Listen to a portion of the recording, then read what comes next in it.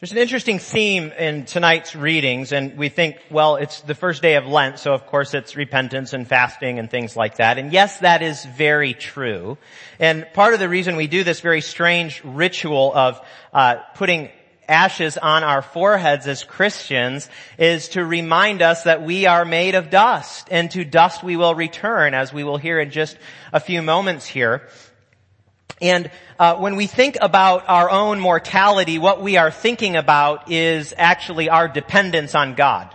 For every breath that we take, every inhale, every exhale, we depend on the Lord because we are mortal creatures, and we depend on Him for life.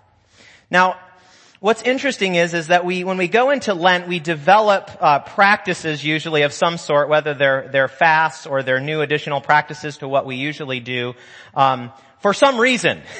And I want to talk about what that reason is tonight, because there's a lot of bad reasons out there to do those sort of things, and I want us to think about the right reasons for that.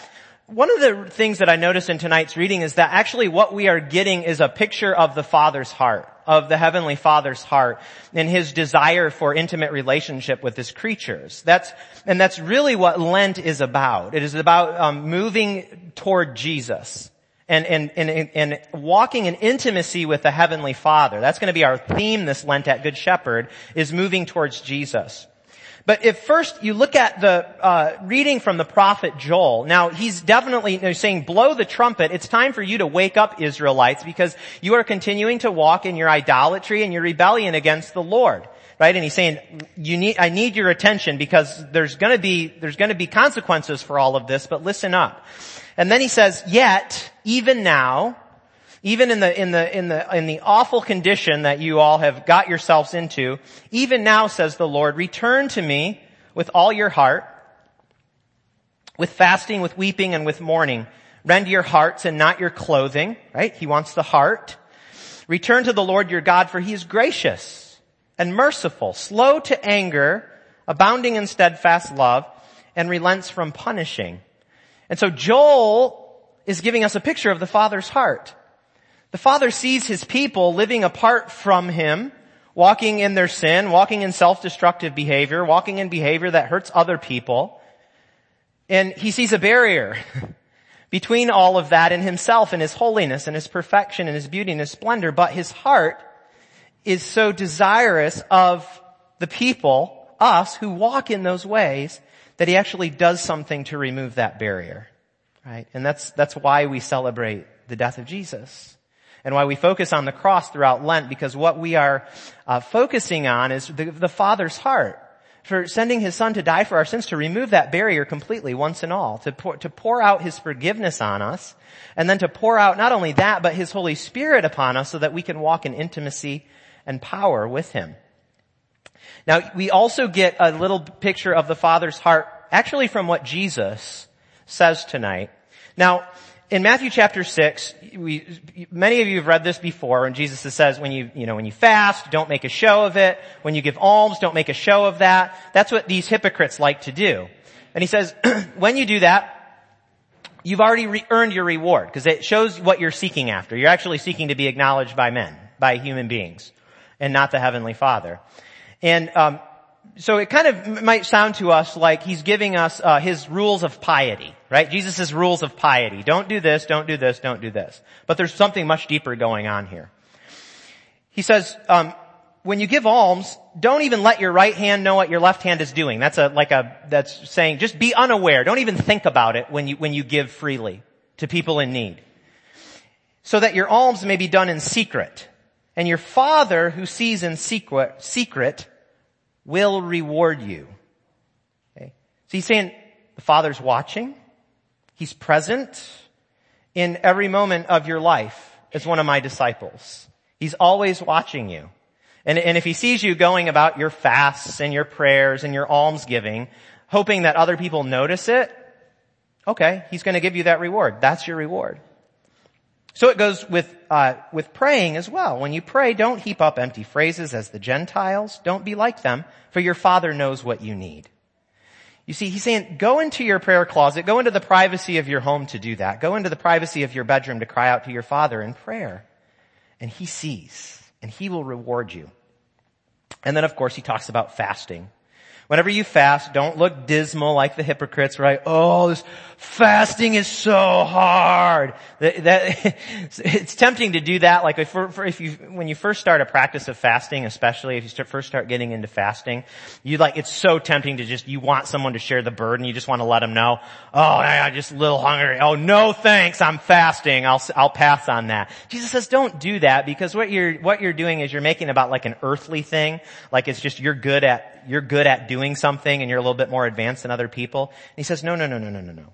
Fasting is not about that. The point of fasting, Jesus actually says, intentionally go out of your way so that people don't know you're fasting. He says, this is a common practice back then, put oil on your face and wash your face so you look like well and healthy and not famished from fasting. He says, go out of your way because it's a safeguard against vanity and against seeking the wrong reward. And then he says this, so that your fasting may be seen not by others, but again he says it, but by your Father who is in secret. Right? Jesus is reminding us that the Father's eyes are always on us. And the Father's heart is for deeper and deeper and deeper and deeper intimacy with his people. So when we move into Lent today, we don't move in thinking, I'm going to give up chocolate because, you know what, I'm strong enough to do it, darn it. It's not a self-improvement kind of thing. We give things up. We actually remove things from our lives that are actually hindering our relationship from the Lord. And some of us know right now, this very moment, exactly what it is that's hindering our relationship from the Lord. And it needs to just go. It needs to just be given up. And I'm not going to give you like a list of examples or anything like that, because I believe in the work of the Holy Spirit in our hearts and our conscience to tell us, you need to take a break from this. You really need to cut back on this. Or you actually really need to be doing more of this, right? And the point is this, not to impose burdens on us, but to give us an opportunity to press deeper into Jesus. Because that is what Lent is about. Moving towards him. Awaiting the celebration of Easter joy. So I encourage you, reflect on the Father's heart. Reflect on the Father's heart. Did you hear from our psalm tonight some of the things that were said? This is the image of God that you need to have if you're going to move towards God. Not, he's waiting for you to mess up in your fast so he can strike you down. You'll not want to move towards that image of God. Nobody does, in all honesty. But listen to how the psalmist describes the Lord. The Lord is full of compassion and mercy, slow to anger, and of great kindness. He will not always accuse us, nor will he keep his anger forever. He has not dealt with us according to our sins. No. He's dealt with our sins in his Son, right? Nor rewarded us according to our wickedness. For as the heavens are high above the earth, so is his mercy great upon those who fear him. That is, reverence him, take stock of who he is, acknowledge him in their everyday walk.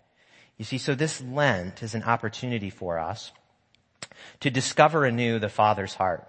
For us, for each one of you, the Father has a burning passion for deepening intimacy in those quiet places where you're alone with him, where he brings tears to your eyes to remind you that you are so loved and that he has a plan for your life, that he has a purpose for you, and that he is going to accomplish the work that he began in you. So as we come forward in just a few minutes here to receive the ashes that remind us that we will return to dust. Something very important for us to remember. Those words come from Genesis after Adam and Eve disobey the Lord, and they allow the contagion of sin to spread throughout the world. And God says to Adam afterwards, he says, from dust you came and to dust you will return. In other words, I'm revoking the gift of eternal life from you that you had walking with me in the garden because of this. And it, as Paul says, the wages of sin is death. Now here's the good news. While we dwell on our mortality as we have these ashes on our head, we have to remember this. Our death will not be a punishment for sin. Adam's was, but you know what? There was a new Adam. St. Paul calls Jesus the new Adam because he walked in perfect obedience. He walked in perfect fellowship with the Father and showed us what that looked like. And he took all of our sin. Everyone in this room, all 7 billion people in this world right now, took all of our sin onto himself on the cross, and he paid the price, the punishment that had to be paid for justice to be restored, because that was the Father's heart, to reconcile us to him. And so while we remember our mortality, we don't do it for the sake of just being gloomy. We do it in remembering the Father's heart, our dependence on him, and his invitation to us to always be pressing deeper into Jesus. Amen.